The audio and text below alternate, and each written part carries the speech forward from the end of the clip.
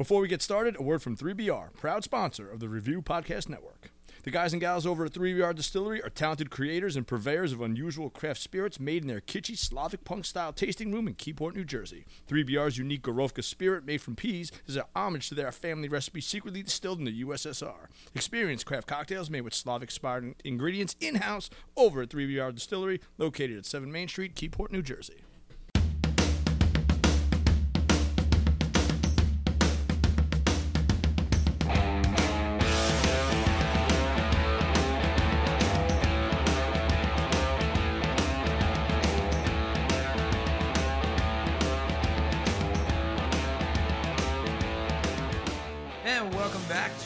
Set Review. I am your host, Matt. I'm Will. And we are here for our top 5 of 2022.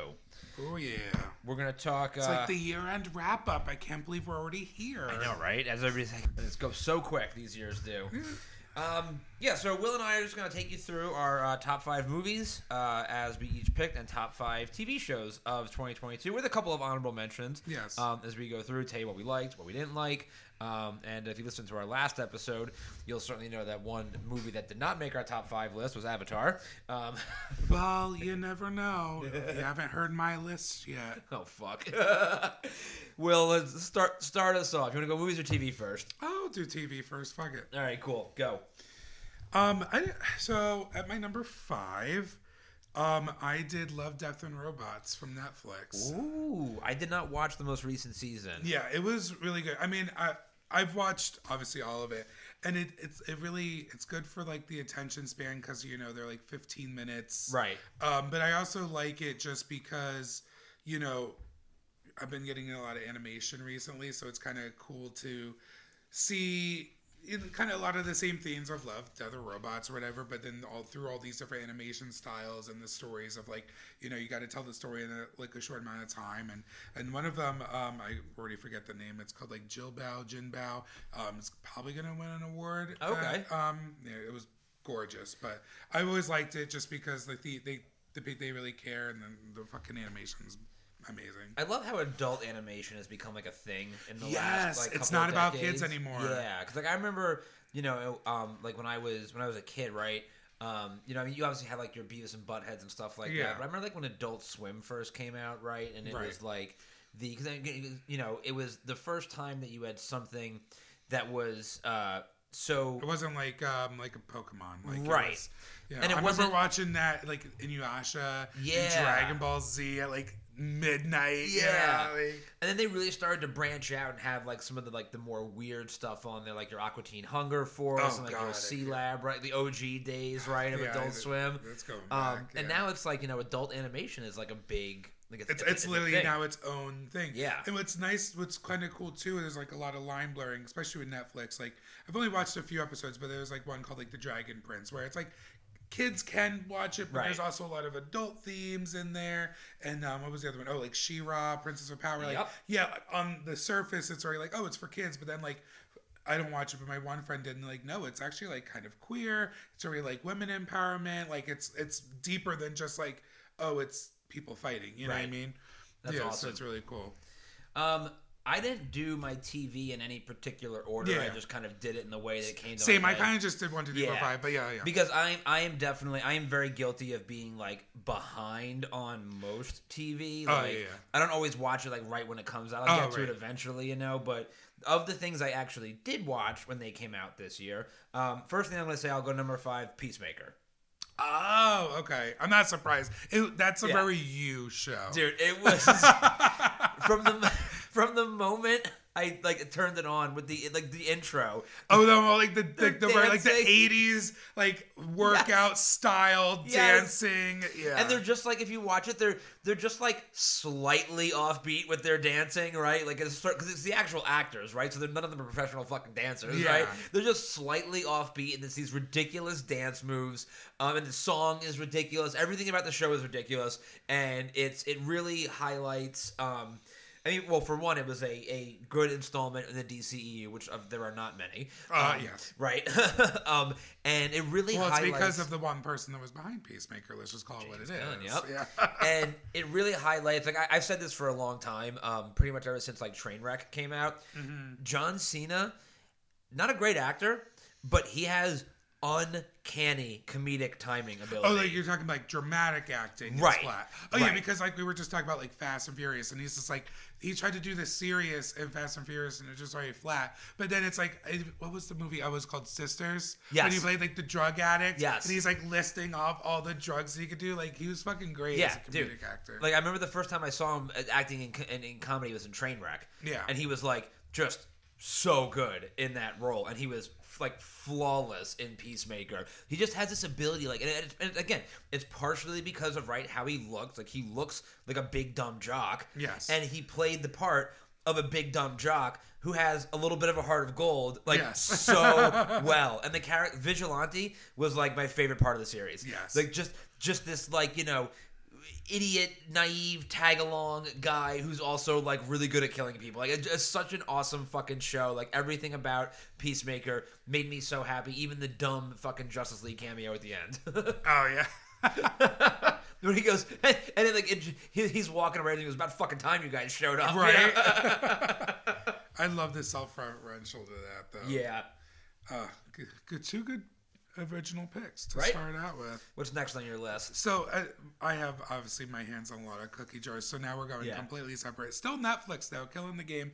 Heartstopper. What? I don't even know what this is. Oh, I mean, I wouldn't expect you to know. It's very gay. So Heartstopper was a graphic novel, like young adult graphic novel. And then Netflix saw the potential, picked it up, and literally like within the first couple episodes like that they released, already like announced for season 2. Okay. But pretty much, it's a gay love story, but it's kind of different because like one of the kids is like kind of nerdy, and the other kid is like popular and on the rugby team, and so there's like a little, and it's already like English. Okay. And so yeah, it was just really cool to see. Again, it's like it's shot really interesting. The side characters are really good. And I had to pick something gay. Is it an English? Is it an English show? Is it? Yeah. Okay. Cool. Yeah, like they speak English, but it's like set in England. Right. That's what I meant. Yeah. Yeah. But it's like cool. actually like over there. But the one guy's mother is Olivia Colman, who amazing actress. Oh really? Yeah. She's a great actress. Oh, she was great. There was a whole coming out scene that like made me cry. It was a whole thing. But yeah, it was great. It's just like sometimes it's nice to just kind of go back and just have something like cute. Gay, like no one's dying. Yeah. It's not tragic. Yeah, sometimes you just want to has a nice budget. Right, exactly. And so that was one of my favorite TV shows. You just want a little feel-good story sometimes. Sometimes. Usually my heart is already black and cold. But sometimes I'll be like, I'll let it warm up for like a scotch. Right. Next on my list, I had The Boys. Good choice. Yeah, this latest season, The Boys. They really ratcheted it up with season 4. Bro. Which we didn't think like, oh, could they go higher? And it's like, just wait a minute. Yeah, well, season 3, right? This is season 3. Oh, this is season. Yeah, right. Sorry. Yeah. But like we thought, like the first 2 seasons were crazy, and they're like, oh no, wait. Yeah, they were literally like, hold my beer, right? And the fucking orgy scenes and all the crazy shit from the get-go, right? When the Ant-Man character goes into the guy. And you think, like, when I was first watching that scene, I watched it and I'm like, oh, like, obviously he's going up his ass, right? Like, you assume that's where he is. Then as the scene unfolds, you're like, oh, no, he went up the dick hole. Right, and it's, like, flopped right on the table, and he's like, hey! Like, I fucking... but, like, the Boys is the only show I can think of in recent memory where each season has gotten better. Like, oh, right. It's usually like, oh, season 1 was good.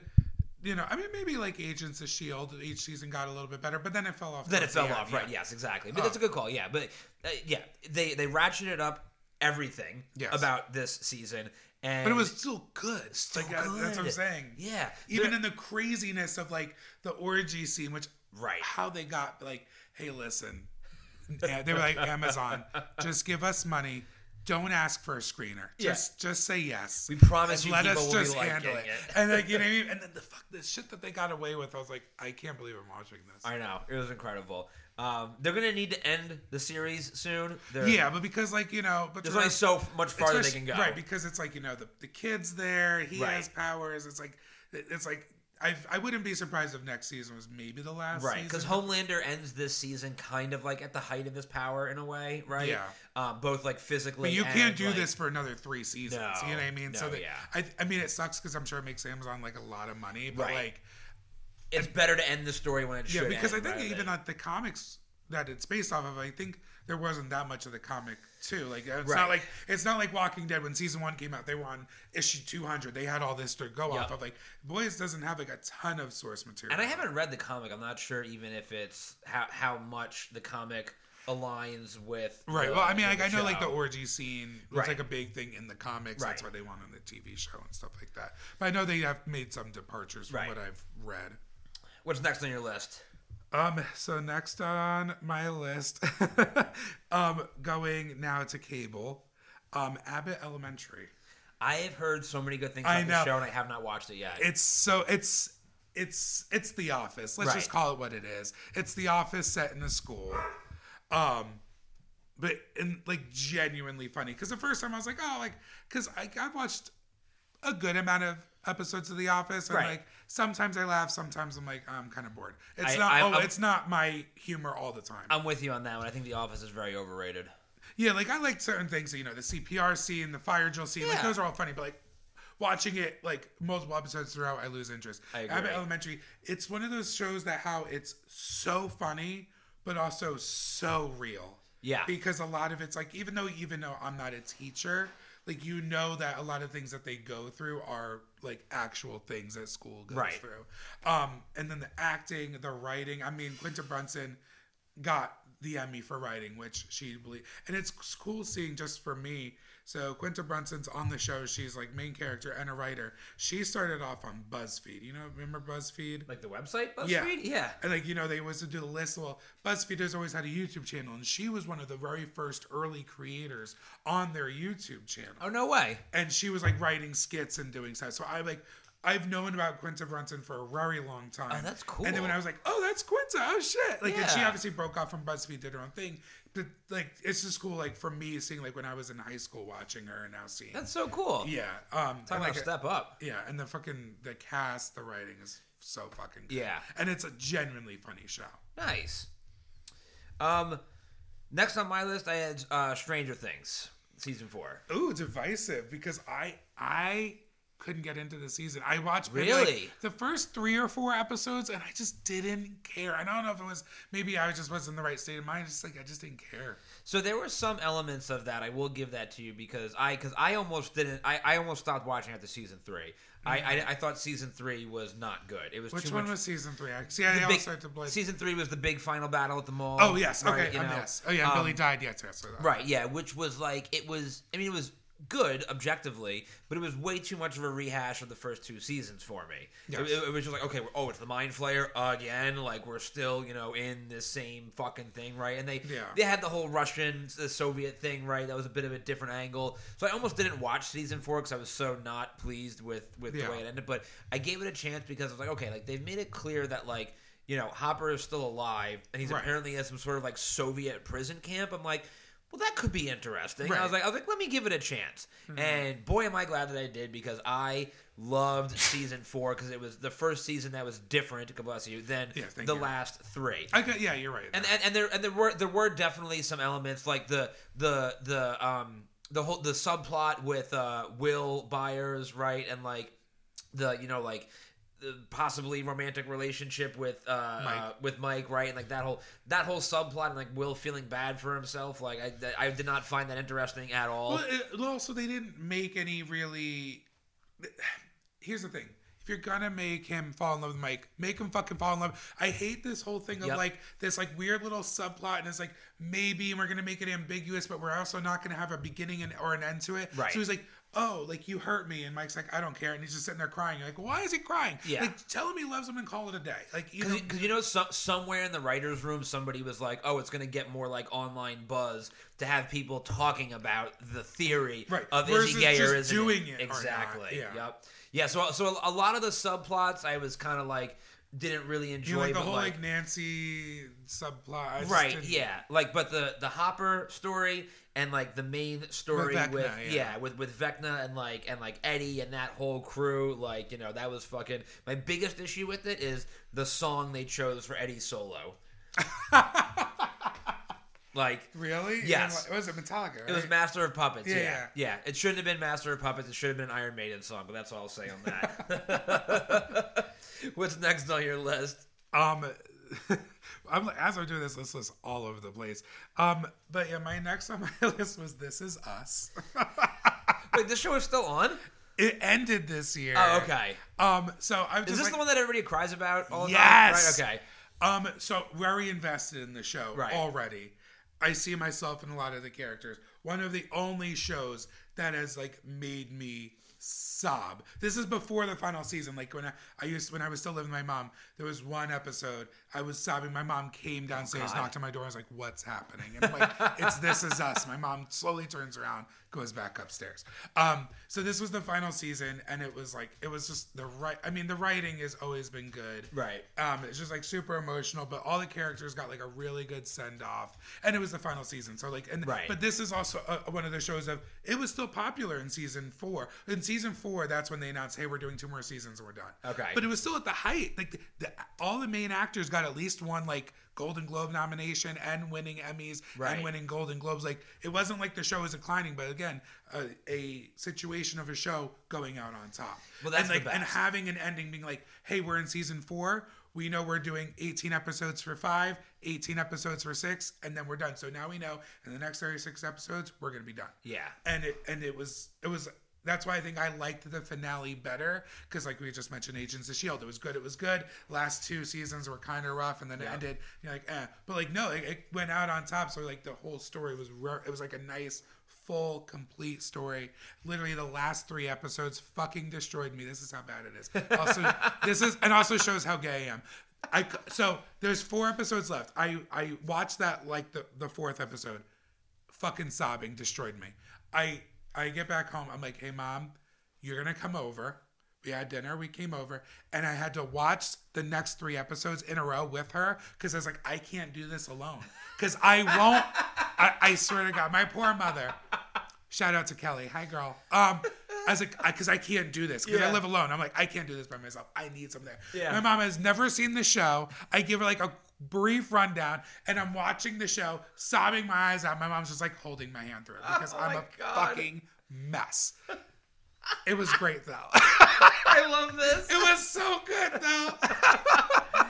You know, though, but that's a good thing because it's rare for a show that has more than a few seasons to go out on top. Oh yeah, exactly. Most decline, right? Like, I mean, Schitt's Creek is the first one that comes to my mind that actually sticks the landing, right? With the ending of the show. I love Schitt's Creek. Yeah, that show's incredible. But like, yeah, I don't good know. Like, to hear that shows... I never watched the show, but it was like, was that similar to Breaking Bad? Which one? Breaking Bad. Like, wasn't the last one not like the last season was kind of rough? Or... Oh, Schitt's Creek? No, Breaking Bad. Oh no, Breaking Bad was great. Oh, all the way through. Breaking Bad stuck the landing. Yeah. And speaking of which, it was The Sopranos too. Like the Sopranos did not. Yeah. The next show on that was going to be on my list, but I didn't get a chance to finish it, so I couldn't, in good conscience. So this is like a mild honorable mention. Right, was Better Call Saul. Oh, okay. Because Better Call Saul ended this year. You mentioned Breaking Bad. So, yeah. You know, Better Call Saul, I felt like, you know, again, I haven't watched the final season yet. I need to do that, but up until I was caught up to the final season. And for me, it was better than Breaking Bad. Oh, wow. Okay. Yeah, so I'm excited to watch the final season. Because isn't Better Call Saul more law, right, versus like Breaking Bad, which is more drugs? I mean, in a sense, you know, but it's leading up to the events of Breaking Bad, right? So there's a lot of kind of crossing over. Oh, okay. But you get a lot of Mike Ehrmantraut's backstory. You get a lot, obviously a lot of Saul's and also backstory, Bob right? Odenkirk's a great actor, but I mean, too. And it's just a very well-written show. Like, it's just it's definitely gotten a lot of awards. It always comes up at award season. So my actual number 2 is Andor. Oh, I was. We hadn't really talked about Andor, but I had a feeling because I don't really watch Star Wars that much, but I know there was a lot of buzz for Andor, and every time an episode was released, it was like Rotten Tomatoes 90% immediately. Dude, it was always It's so good because it, you know, and I'll be honest, part of the reason why it's so good is because it's a departure from everything else that Star Wars has done. Right. Because you were saying, like, there's no Jedi in this exactly, because every Star Wars series has always focused either on the Jedi or at least characters that are in the peripherals of the main, you know, like Han, Palpatine, Leia, exactly, right? There's always been something like that. So this one is, you know, it's obviously takes place before Rogue One because, you know, Andor dies in Rogue One. So it's a lot of his history leading up to that. But it's very, like, there's a lot of, like, spycraft, espionage type stuff in there. It's very, like, grounded, right? Very grounded. Yeah, very emotional. Because it's all about the resistance building, I think. Exactly. Right? Something like that, Yeah, very emotional, very well acted. Just beautiful fucking cinematography. You could see they built a lot of the set pieces. Like it gave you the feeling of like old Star Wars, right? Where like where shit, we're not like, you know, it wasn't like the like when they were in the Millennium Falcon, all those hallways were it wasn't all just like when you watch the prequel trilogy, right? And you're like, oh my god, everything is just CGI. You know, it's like ugly as fuck. This like looked really good. It was a lot of real build sets. Have you ever been to either California or Florida to see the Star Wars land? I haven't been to like Disney World since I was because 7. Because we were talking about sets, and that's what reminds me of, like, I would go on the Millennium Falcon ride, but the whole queue line is like you're in like the bay with all the machines and shit. You know? What's next on what's number 2 on your list? No, that was my 1. That was your 1? Yeah. Wait, did we do 5? I did 4. Oh, I thought we were doing top 5. Yeah. Oh. Heartstopper. Oh, sorry, I'm sorry. What was number 1 on your list? Right. Yeah. Number 1 on your list. It really should come as no surprise to you. You could probably guess what it is.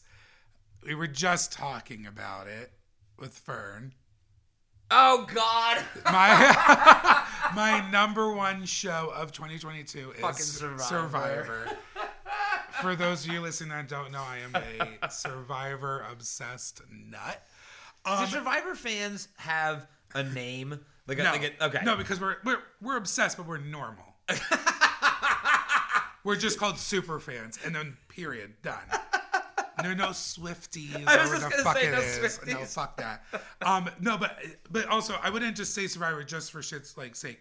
When I looked at what seasons had come out in 2022, right? Because I also don't just count Survivor. They do more than 1 season a year. Yes. Well, I'm also counting like 4 seasons because of the international versions. Oh, okay. So we had 2 seasons of American, 42 and 43, which were both really great seasons. And then Australian Survivor had Blood versus Water, great season. And then Survivor South Africa had their all-star season, one of the best all-star seasons I've ever seen. So it was like 4 seasons that were really strong for Survivor. It was a really good year for Survivor. Amazing. Also, because I helped produce Survive Fern on Instagram at Surviving Fern Fest. Just let you know, season 2 next September. Casting starts in spring. Hell yeah. So you're 1. It should probably also come at no surprise. She-Hulk. Yes. I was waiting to like if another Marvel show is gonna pop up. Yeah, I fucking absolutely. That was actually one of my honorable mentions. Yeah. This show was just perfect for me because it reminds me of like some of my favorite comic books, like individual comic book stories are the more like episode of the week side stories that they do in comics, right? Where it's just, you know, like fucking Logan's going to the deli to buy a sandwich, right? And you know, something happens, right? Like no connection to any other broader story. Exactly. And this was very much, it was a sitcom, right? Yeah, like, it was episode of the week. But it was done so, the writing. Yes. I mean, we went over this. We talked about it, but like, I'm... Yeah. And I loved the fourth wall breaking and like, you know, coming into the writer's room and meeting Kevin, who's like the AI generator, like, and Marvel making fun of itself a little bit, you know, it's like, sorry, we got to move on to the next project, like Black Panther's next, like you're done, She-Hulk, you know, like making fun of itself a little bit. And it just like opened the door to a lot of different things for me, and it was very different than what Marvel has done. Oh yeah, if you look at all the other shows, there's very like like the other shows, you look at like Captain America, WandaVision, they pretty much were just like a 3-hour movie cut into 6 episodes. Exactly. You know what I mean? Right. This one felt like the episode nature was like helped it. Yep, very much so. So I absolutely love She-Hulk, my favorite show of the year by far. And then honorable mentions for me, She-Hulk was one. Yep. And then the other honorable mention, because I'm a reality TV nut, they did revive something called The Mole this year. I remember that show. Yes, they revived it on Netflix this year. Okay. And it wasn't the most perfect season of The Mole, no, but I love the concept of it. It's such a simple concept. Okay. And it was really well done, and the cinematography was great. Nice. And I'm really excited to see where it goes, because I Nice. had a very good time in watching. I don't really have any honorable mentions for TV shows because I just have two. Like I don't watch enough TV shows. More on the movie side. So let's talk movies. Top 5 movies. Go number 5. So we're starting off with a Marvel movie for me for 5. Multiverse of Madness. Bingo. Very nice. Because there's a ton of Marvel movies, and there's a ton of Marvel properties I could have chosen. But like, we're looking over everything, and like, obviously I'm a horror fan. So it was really just the combo of horror. Scarlet Witch is my favorite fucking character. She's my fucking bitch.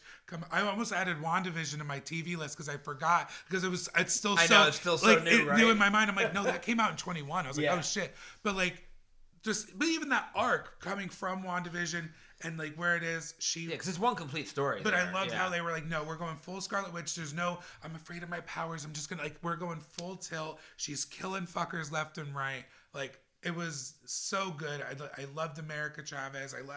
I really wasn't a huge fan of Doctor Strange. This movie made me kind of like him more. They kind of feel like they fleshed him out a little bit more. I feel like he used his powers a little bit more. And I really like the horror elements, the fucking Illuminati, like all that crazy shit. Like, so one of my favorite Marvel films. Yeah, I completely agree. I had Doctor Strange 2 as an honorable mention for me. Oh, nice. Okay. But yeah, no, this movie, I agree with everything you said. And like, yeah, the way they did Scarlet Witch, like they just like full on villain for the most part, right, which is just, she is in the comics too. Like, and I love her as a hero. Don't get me wrong, but I also like that whole like, wait, how come you can change things and no one gets upset? I'm trying to save my kids, and all of a sudden it's a fucking problem. It was such a great dynamic, and I agree. They really did flesh out Doctor Strange a lot more, and they used his powers in a more unique way than they had been used in previous movies. Right, because I feel like the first movie was very much like sling ring and like shields, right? But this one, like, he had to like transfer his soul into the zombie, and then like taking the spirits to make the cloak. It was so fucking cool. Yeah, it was very cool. I agree. So you're 5. My number 5 was Prey, the Predator movie. Yeah, such a good movie. Yeah, we were talking about this on an episode of Cannon Fodder, and it was just it's easily the best installment in the Predator franchise since the first one. Just beautiful cinematography. But it shows that you don't need these huge, expensive fucking like places. They shot in mind you, they shot in Canada, but they did shoot on a actual reserve. So it's not like me and you can't go there and like, oh, I want to go where they filmed it. We probably wouldn't be able to go there because we're not allowed there. But even then, it was like they shot it on like an actual Native American, or I guess it wouldn't be Native American if it's Canada. We'll just say Native. Indigenous people. Indigenous people reserve, and it was gorgeous, but it probably didn't cost them millions of dollars to do it. Versus you were talking like the prequel series of Star Wars. It was all on a soundstage with millions and millions of dollars of CG, and a lot of it was natural. And the thing is, I watched like a little bit of behind the scenes on it. A lot of the light was natural. That's what they were going for. The only light that they bumped up was when they did the torch scenes. They had the real fire, but underneath was LEDs, so they could get more fire from it. I mean, like more light from it. But otherwise, it was mostly all naturalistic lighting, and it showed. It felt grounded. It felt real. Yeah, you could really tell that that they were just out in the whole ass woods filming this movie. Exactly. And it was beautiful, and the fight scenes were amazing. So good. I like that Predator got to use like all of his gadgets. It wasn't just one thing. Like, he used his helmet, he had the little bombs, he had the fucking net thing, which I loved. The shield decapitation. Like, they used all of his weapons. And I love the little women empowerment kind of moment they had there too, right? Because Amber Midthunder is the main character, and she's a complete badass, but no one respects her. Nobody respects her, right? She wasn't allowed to go hunt. She was like, well, I'm gonna go. So Too bad. And she fucked the Predator up. It was good. But also she used her like mind because she realized, she when she uses his helmet, it's always going to go to that light. So then he's like tries to shoot it, and he's like, and the fucking outsmarted the Predator. Like, it was fucking great. Love this movie. Loved everything about it. I'm excited for more Predator content. I loved all the kills too, because it was like sometimes in these like the Alien or the Predator movies, everyone gets killed kind of the same way, right? Right. It gets boring. You know, everyone gets fucking shot. You get the spikes through the chest. But everyone got like there was a lot of multitude of different kills, and on both sides, not just the Predator side, but on her side too. There was a lot of human deaths, and on top of that, it was great. Can't say enough. What's 4 on your list? My 4 is such a out there. Like I said, I like a lot of different things. Yeah. But it's also from my favorite distributors, A24. I don't think there's a movie that A24 puts out that I don't like. I don't know. I agree. Whoever is on their their distribution team needs an award. They got like a Kevin Feige back there, just like running shit. This is such an odd choice, but it really touched me. Marcel the Shell with shoes on. What? I didn't even heard of this movie. What? You ever heard of this? No. It was super indie. It's literally the character is voiced by Jenny Slate. Okay. And the movie is about this guy like moves into an Airbnb and finds Marcel, and Marcel is literally a shell this big that can speak and has legs and shoes and an eye, and he lives in the house with his grandmother, who's like his older shell, and it sounds fucking kooky. But it was one of my favorite films of the year. It made me cry on multiple occasions, and it was really sweet, and it had like a lot of like themes on like family and like personal like growth on the human character, because you're like, why the human character starts filming him, but again, it's not one of those like, oh, it's weird, he's just filming him because he wants something, but then you learn through like him filming what's going on with the human character, and it was so interesting, and it was fucking wackadoodle premise. It worked. But I was A24, and I did it like a double feature because I saw it with like another film that's actually on my list later. And it was just like in both A24. I'm like, fuck. Yeah, I mean A24, they don't miss. Like, it's, I can't. I think actually 3 of mine are A24 now. I'm thinking about it. Nice. But yeah, wackadoodle. But I wanted something indie, and it was like one of my favorite indie films. Right. And if it can touch me on multiple that just sounds wrong. Touch me on multiple levels. But like when it can make me laugh, but also make me cry, and then also make me think. Yep. After the film, you did its job. Awesome. So you're 4. My number 4 was The Unbearable Weight of Massive Talent. The Nick Cage movie. I am not surprised you would pick that. I feel like I'm not surprised. I didn't see it, but I know about it. You have, and it's such a meta premise, like because it's like the guy actually hires Nick Cage just to be Nick Cage. So like to make an appearance or whatever. Yeah, and then he has like a whole like from what I was seeing in the trailers, like he has a whole museum dedicated to him. And then you find out that the guy that hired him is allegedly like a big drug dealer, arms, It's the guy who plays. It's Diego Luna. It's Pedro. Right? No, it's Pedro Pascal. Oh, who plays Mando? Yes. Yeah, it's Pedro Pascal. And he's great in this movie. Yeah. But then he has a lot of range too. Oh yeah. Because he's very funny in this movie, right? And then he's like very serious as Mando, and then and he's gonna be in Last of Us. So then you find out that it's not, so Nick Cage gets recruited by the CIA to spy on him and like pass back intel. Then you find out that of course Nick Cage and Pedro's character, they develop like a bromance, right? So Nick Cage doesn't want to like really betray him, and then you find out that he's not actually the bad guy; it's like his cousin or something. And then just to sum it up for you, there's a scene where Pedro Pascal and Nick Cage drop acid together, or is it mushrooms? They either drop acid or eat mushrooms. I can't remember. And like are out illicit substances, like in town. Yeah, like they're out in town. And they're trying to drive. It's a fucking incredible movie, and it ends with like them making the movie like very much like Tropic Thunder. Yeah, like that becomes Nick Cage's movie. Like this is like it's very it's super. I always appreciate like if you're gonna go meta, just go with it. Yeah, like go we were just talking about like She-Hulk. Like, you don't do like do it full tilt. Right, because the entire, like, one of the bits they have throughout the entire movie is that he has like an imaginary best friend, basically, and it's like a version of himself. I think it's like his character from Raising Arizona, or like whatever that movie was, you know. And it's like a younger version of him, and he's like talking to him, like it's fucking great. It's so good. Yeah, incredible movie. So nice. What do you got next on your list? So my next one, number 3, right? Yep. Another A24. It's actually a prequel. Pearl. Prequel to what? Prequel to X. So they so there was a movie came out, I believe it was this year as well, or late 21, called X, by Ty West. Yep. Kind of slashery, which it was, and X was great. And then the main kind of, I guess, killer in the movie was this old woman, Pearl.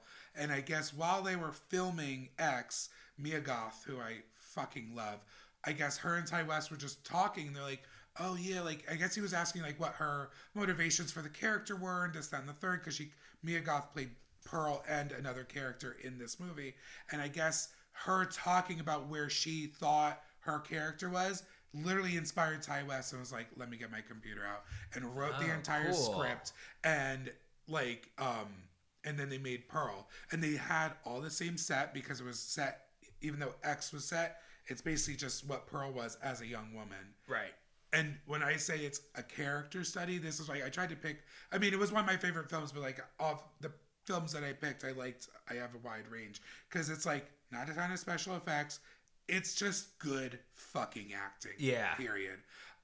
Mia Goth, I mean, and basically she's like this, you know, like a parent of like Russian immigrants, and they like just work hard, but she has like, you know, she always wanted to be a star, right? And she always wanted the lights on her, and her parents like, that's not a career, fucking put your head down and work. Right. And then she like kind of goes away, and like she tries to like steal away to the town and go to the cinema, and it's already like 1920s 1930s, and she's also fucking crazy. And the acting is some like like she has multiple monologues just about like being oppressed and like wanting more for yourself, and like, why should I feel bad if I want more for myself? And I was like, even though she's like, here's the thing, when a movie says this character's fucking crazy, but you understand it and you can almost relate to them, and you're like, wait a minute, like I kind of get it. I love a movie like that. Those are the best characters. Like, have you ever seen the movie Hard Candy? Yes. Oh my god. With Patrick Wilson and Elliot Page when she was Ellen. One of my favorite movies, because the guy's a pedophile. Yeah, he's a pedo. Yeah. But then 3/4 through the movie, you're like, wait, do I feel fucking bad for him? And you're like, fuck, no, I don't want to. Yeah. But that's because the movie's that good and the writing's that good and the acting is that good, where you're like, fuck, I'm uncomfortable feeling bad for this character. Same thing with Pearl. Yep. I felt bad that I related to her. Not the killing part, obviously. Right. But I felt bad that like I get it. Well, those are how the best characters are written. Like I always say that about villain characters in particular. Like the best villains are the ones that you understand where they're coming from, right? Loki, like, you know, Thanos. Exactly. Yeah, you get it a little bit, right? Yeah. My 3. Clerks 3. Ah, nice. Dude, Clerks 3 was how does it compare to the other two? Now, mind you, as someone who's never seen a minute of any of the Clerks, it's tough to compare because it's so different. Oh, okay. So even though it's Clerks 3, it's very different than the other two. Like Clerks 1 and 2 were very, dialogue heavy, very funny, right? With their serious elements. Right.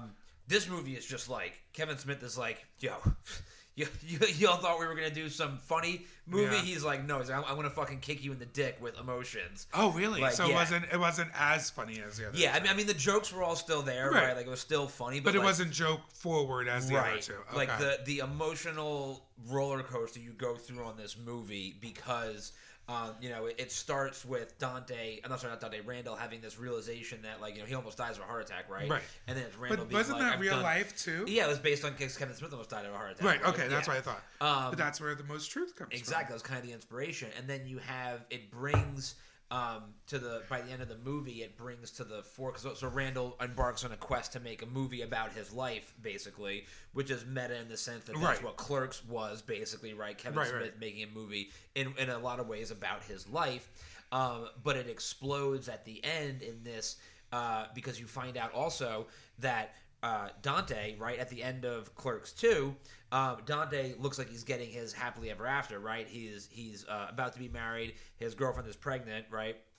And then you find out in Clerks 3 that, like, very soon after the events of Clerks 2, she died with their unborn child. Oh my god! Yes, holy like shit. So it's like right off the bat you're like, what the fuck? And then that happens, and then there's a big blow up between Dante and Randall at the end of the movie, who are lifelong friends. Right.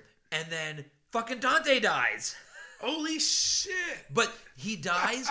But as he's dying, Randall is showing him like the final cut of the movie that they made together, which is basically a movie about, it's not just like Randall's life. So the whole bit comes down to Randall thinks he's making a movie about his life, but it's really making a movie about their lives because they're such a big part of each other's lives. And like the final scene of the movie is like Randall has that realization. He's showing Dante he's watching the movie with Dante as Dante's dying in a fucking hospital bed, and then he dies and the movie is over, and then the movie ends. You're like, oh my god! I was like, I was not ready for that. Shit, like, that I was sounds not ready amazing. For that. It was so good. This makes me want to go back and watch the other ones now. It was so good, but bro, was I not ready for that? Like, yeah, but that's good though. Upended your expectations. It was good, man. That's a good filmmaker. It was good, man. What do you got for number 2? Number 2, I'm a very avid horror fan, and 2022 was a fucking amazing year for horror. It really literally was. Starting with Scream 5, which reinvigorated the franchise. I had that on my honorable mention list. I liked it a lot. Oh, Scream 5 was so fucking good. You know, honorable mentions for horror, just like Barbarian. Anyway, but my number 2 was The Black Phone. I need to see this movie. This movie came out of nowhere. It really did. And so it was it's based off a novella from Joe Hill, which is Stephen King's son. And is it Ethan Hawke in this movie? Yes. Like, what the fuck, man? But that's the thing. Ethan Hawke's in it, and like obviously Ethan Hawke he's always like been on record by saying he never wants to play a villain because he never wants to be typecast. But then what ended up happening is between that and also Moon Knight, they were like, oh, we want you to be the villain, and he literally was like, fuck it, I'm 50, I don't care at this point anymore. And he did really good in Moon Knight as the villain, like as that cult leader. And let me tell you, I've watched a lot of horror movies, and I've been watching them. It takes a lot for me to ever be uncomfortable. Yeah. Like I watch the Saw movies and I'm like, yes, get him. I don't get it. Like the blood and guts, I don't bother me. Right. But I literally was in the theater and I'm like, I'm uncomfortable watching this. And nothing that anything like explicitly like on the screen, not like watching Avatar and watching this poor animal get tortured to death. That's uncomfortable. But like the feeling and what was happening, I'm like, I'm very uncomfortable right now. Which I was like, I fucking love that, because especially for someone who's watched as much horror as I did, I don't really get like that uncomfortable. And Ethan Hawke was genuinely terrifying, and it was just, the story was it was like simple, but the way it all comes together at the end, I thought it was great. Like that's cool. And like I usually don't like kid actors at all. Yeah, kids ruin movies for me. But let me tell you that the kid actors in this, like, made it. Yeah, it was so good. It's been on my list. One of my favorites. Yeah. My number 2. Yeah. Top Gun Maverick. Oh god, I just saw it. Listen, I purposely avoided it because it just looks like such a fucking hyper masculine jerk off boner fucking movie. Nope. And I just saw it's streaming on Paramount. I was like, I might check it out. It is so fucking good. It is so good. Is the story actually good though? Or is it just like, ooh, fighter planes? No, the story is actually very good because it focuses on because I know a little bit that it's like one of them is like they bring Goose's son. Yeah, and they bring Val Kilmer back for like a half a second, and he talks through a computer. So that was what put the movie over the top for me, was Val Kilmer, right? Because Val Kilmer like really isn't acting right now because he can't fucking speak, right? Right, because it's like throat cancer. Yeah, he had throat cancer. Like he had like I don't know if it was like like something removed. Something removed. Yeah. And he. I knew they referenced him at the very beginning of the movie, right? You see a picture of him, and he's an admiral, like a 4-star admiral, like whatever, which makes sense, right? Like they had to acknowledge him in some way, and it wouldn't make sense to just unceremoniously kill him off screen. But then there's a scene like right before the beginning of the third act where he goes to this house, and you realize that it's Iceman's house, and Val Kilmer is there in the movie, and like it's like a 7-minute scene of them being together, because the whole thing is like the whole premise of the movie is that Maverick has been brought back to train pilots for a very dangerous mission that like nobody thinks is possible to do, right? And he's having this emotional moment because Goose's son wants to be a part of the mission, but he's in like the catch-22 where he's like, well, if I stop him from flying the mission, he'll never speak to me again. If I let him fly the mission, and he might die. Right? It's on me. Exactly. And there's this heart-to-heart with Val Kilmer, but I don't think anybody expected Val Kilmer to physically be in the movie. And seeing but the fact scene that they was made it a way to get him. It was really impactful, and there's some cool callbacks to the first movie where, like, in the first movie, there's this like brief moment where they mention an admiral's daughter that Tom Cruise used to sleep with. Fairly certain that's the female lead played by Jennifer Connelly in this movie. The action is great, and there's the payoff at the end is just like really good with the final scenes. So now, okay, so I might go check this out based on your recommendation. Should I watch the first one? It does make it better. Okay. It does make it better.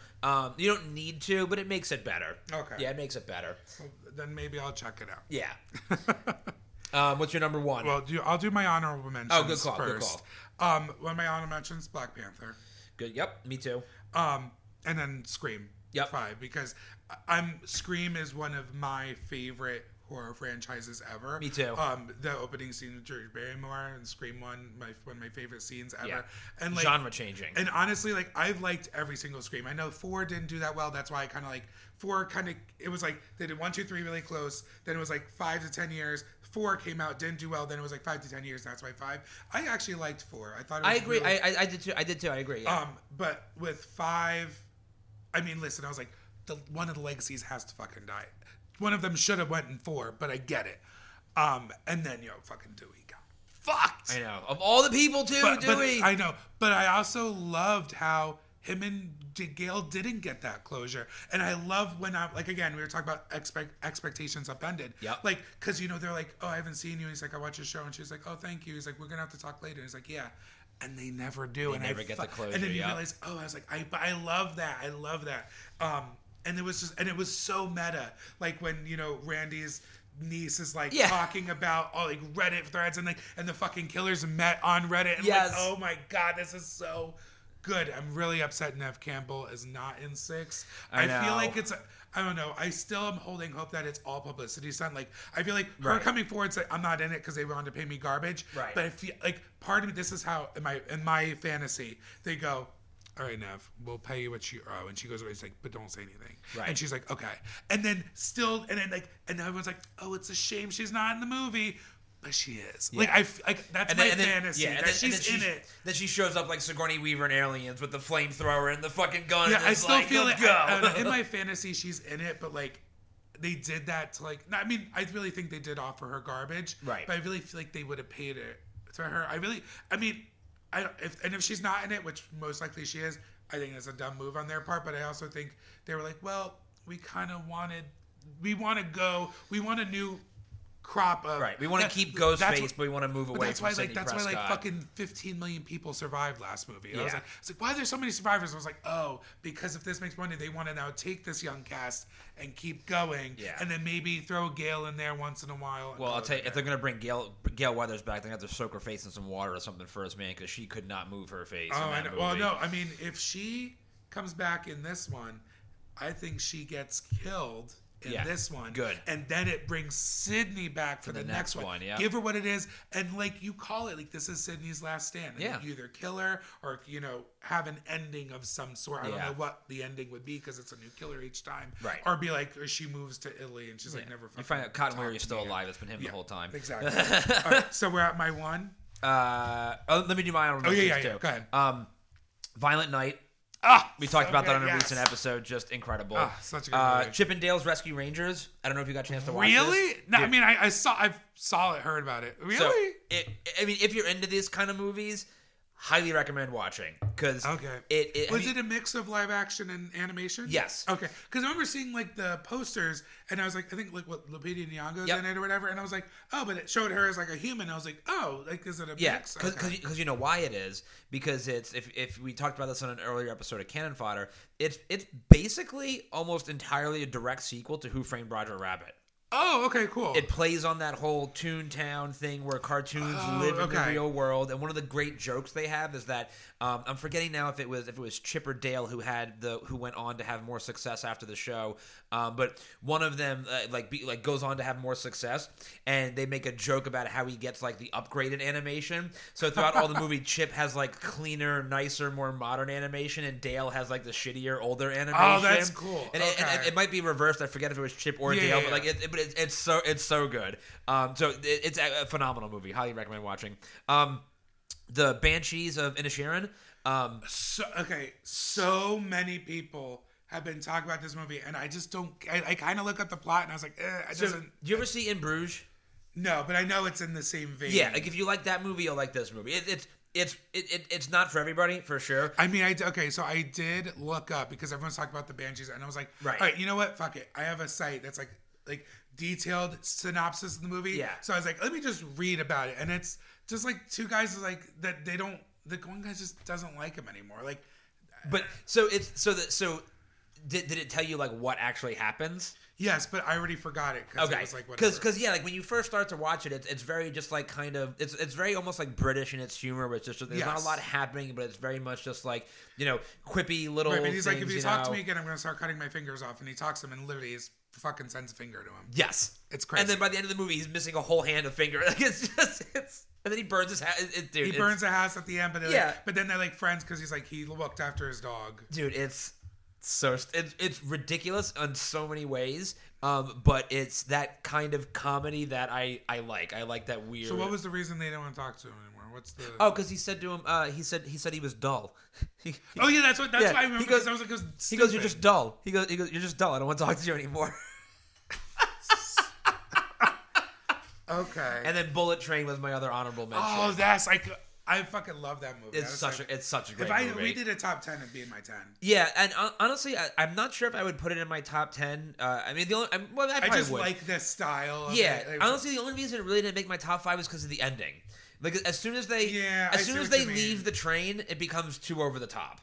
You mean like when the train like explodes and everything? Yeah. And then like Sandy Bullock comes out of nowhere. And yeah. Like, all right, let's get in the car, and it's like, Yeah, like because there was no stakes at that point. It's right. Like, so what do we do this whole fucking thing for? Right. We were just gonna show up. Once the train starts to explode, that's where they lose. And everything being self-contained on the train's still moving. That was all the different assassins, and like Zazie Beetz showing up for like a hot. Like that was all amazing, right? Yeah. Once the train started to explode, right, and pieces of the train are falling off, but the action is still happening. That's when I lost it because everything else was nicely contained and believable up until that point, and then all of a sudden it's like a Die Hard movie, right? Where like the fucking and Speed, But anyway, so those are my honorable mentions. What's your number one? I actually made a lot of lists. I can't say enough about this movie. My number one movie is Everything Everywhere All at Once. Nice, good choice. One of the I don't even know where to start. It made the multiverse approachable. Right. Like, it was honestly one of the best kind of like multiverse movies, and it made it so much like you could understand it. Yep. And it was funny as fuck. The action was fucking amazing. The performances were great. And and it was the wildest shit I've ever seen. Have you seen it? Oh yeah, it's an incredible movie. Yeah, but like, listen, it's like, who would have thought that my top movie of the year, people are literally fighting over who can get a fucking butt plug up their ass the quickest. Like, it's fucking nuts. But it worked. And it was actually like, I've seen it like 3 times. And like watching it the second time when you already kind of know the craziness, this is also the reason why it's number one for me.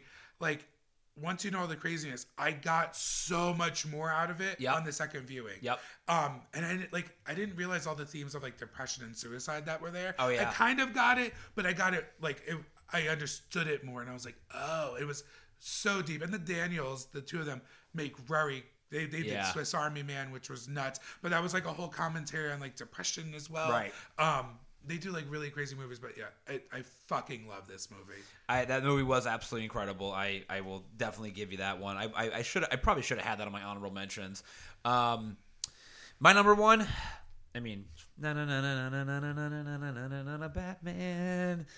Yeah. So good. Yeah, it was. So now good. that I've sat with it longer, like when I first walked out, I was like, I needed a minute to sit with it. But yeah, it was good. Yeah, it was the first like true detective. Right. And that was my favorite thing about the movie is that it was much more of a detective story than an action movie. But the action was good though. But the action was good. And one of my favorite parts about the action is that they really highlighted, like very much like Batman Year One, the actual comic book. Yeah.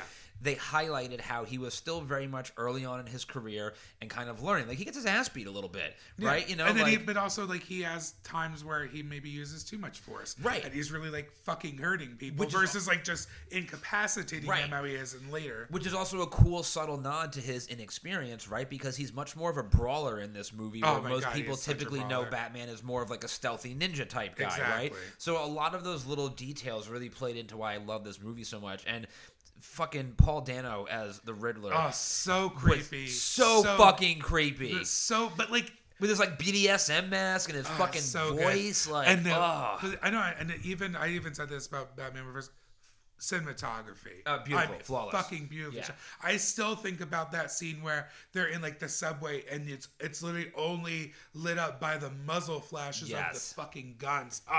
So good. Yes. That's such a good choice. Yeah. And like where it leaves off too, where he finally realizes like, no, like he didn't know where he kind of fit in the world. He just wanted to like help people. Right. And he's like, oh no, like I'm going to be like full, like helping people now. And which again, another thing I loved about this movie is like most Batman movies, even the Nolan movies, right, don't include personal growth for the Batman character. Right. It's just Batman. He fights someone, he wins. Like Batman Begins has a lot of that because it's him early on, right? He doesn't really have a lot of that in The Dark Knight. You could argue that he does with his, whatever.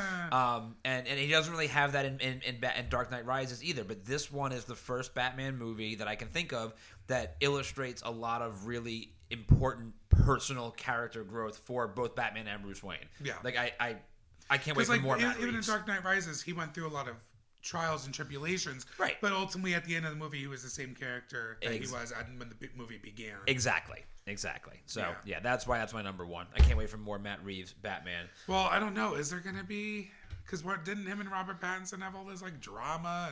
And I read some stuff about that, but I think there's going to be more. But also, DC. She's a hot mess right now. Yeah, DC's a hot mess, but I think that James Gunn is smart enough to be like, listen, I think James Gunn was smart in that he is like. When he was like, yeah, Henry Cavill's out, and there was all this like uproar, and he literally went on Instagram. He's like, just let you know, fan uproar is not going to change anything, but continue to yell. So good. But that tells me that they're like, listen, they literally basically took everything off the table. It's like, we're just going to restart. Yeah. Let's just, and I can't wait. Maybe not like DC Fandom, which usually comes out like October. October, yeah. So October 23, I feel like is going to be like the Marvel level where he's like, all right, guys, hi, I'm James Gunn. This is what's coming out in the next couple of years. Boom, boom, boom, boom, boom. Yeah, I think so too. I think that he's going to do really well for DC. I hope he does at least. So we'll see. This was a great year, though. Yeah, it was a really good year 5. I'm actually glad that we didn't have any crossovers. I know, no overlaps. I really like that. Yeah. I think Doctor Strange is like the only thing we had that kind of overlapped. Yeah, which I love. This is great. But if we take the honorable mentions out, our 5s were both different, which I loved. Absolutely loved it. 22 is a great year. 23 is shaping up to be just as good of a year. I was looking at kind of like what's coming up. I'm like, we were talking about the Marvel movies, fucking the new Spider-Verse movies coming out, and like I'm also like excited for all like the non-blockbusters. No, seriously, like, all the little things that you don't know about. And there's going to be a lot of those, and I'm excited for it. I'm ready to watch all the movies. We're going to have a lot of movie trips in 23. I'm looking forward to it. Oh, I know, right? Yeah. That's it for this episode. That's it for the year. Yeah, Happy New Year, I guess, right? Yeah. And I'm Matt. I'm Will. We'll see you guys next time. See ya.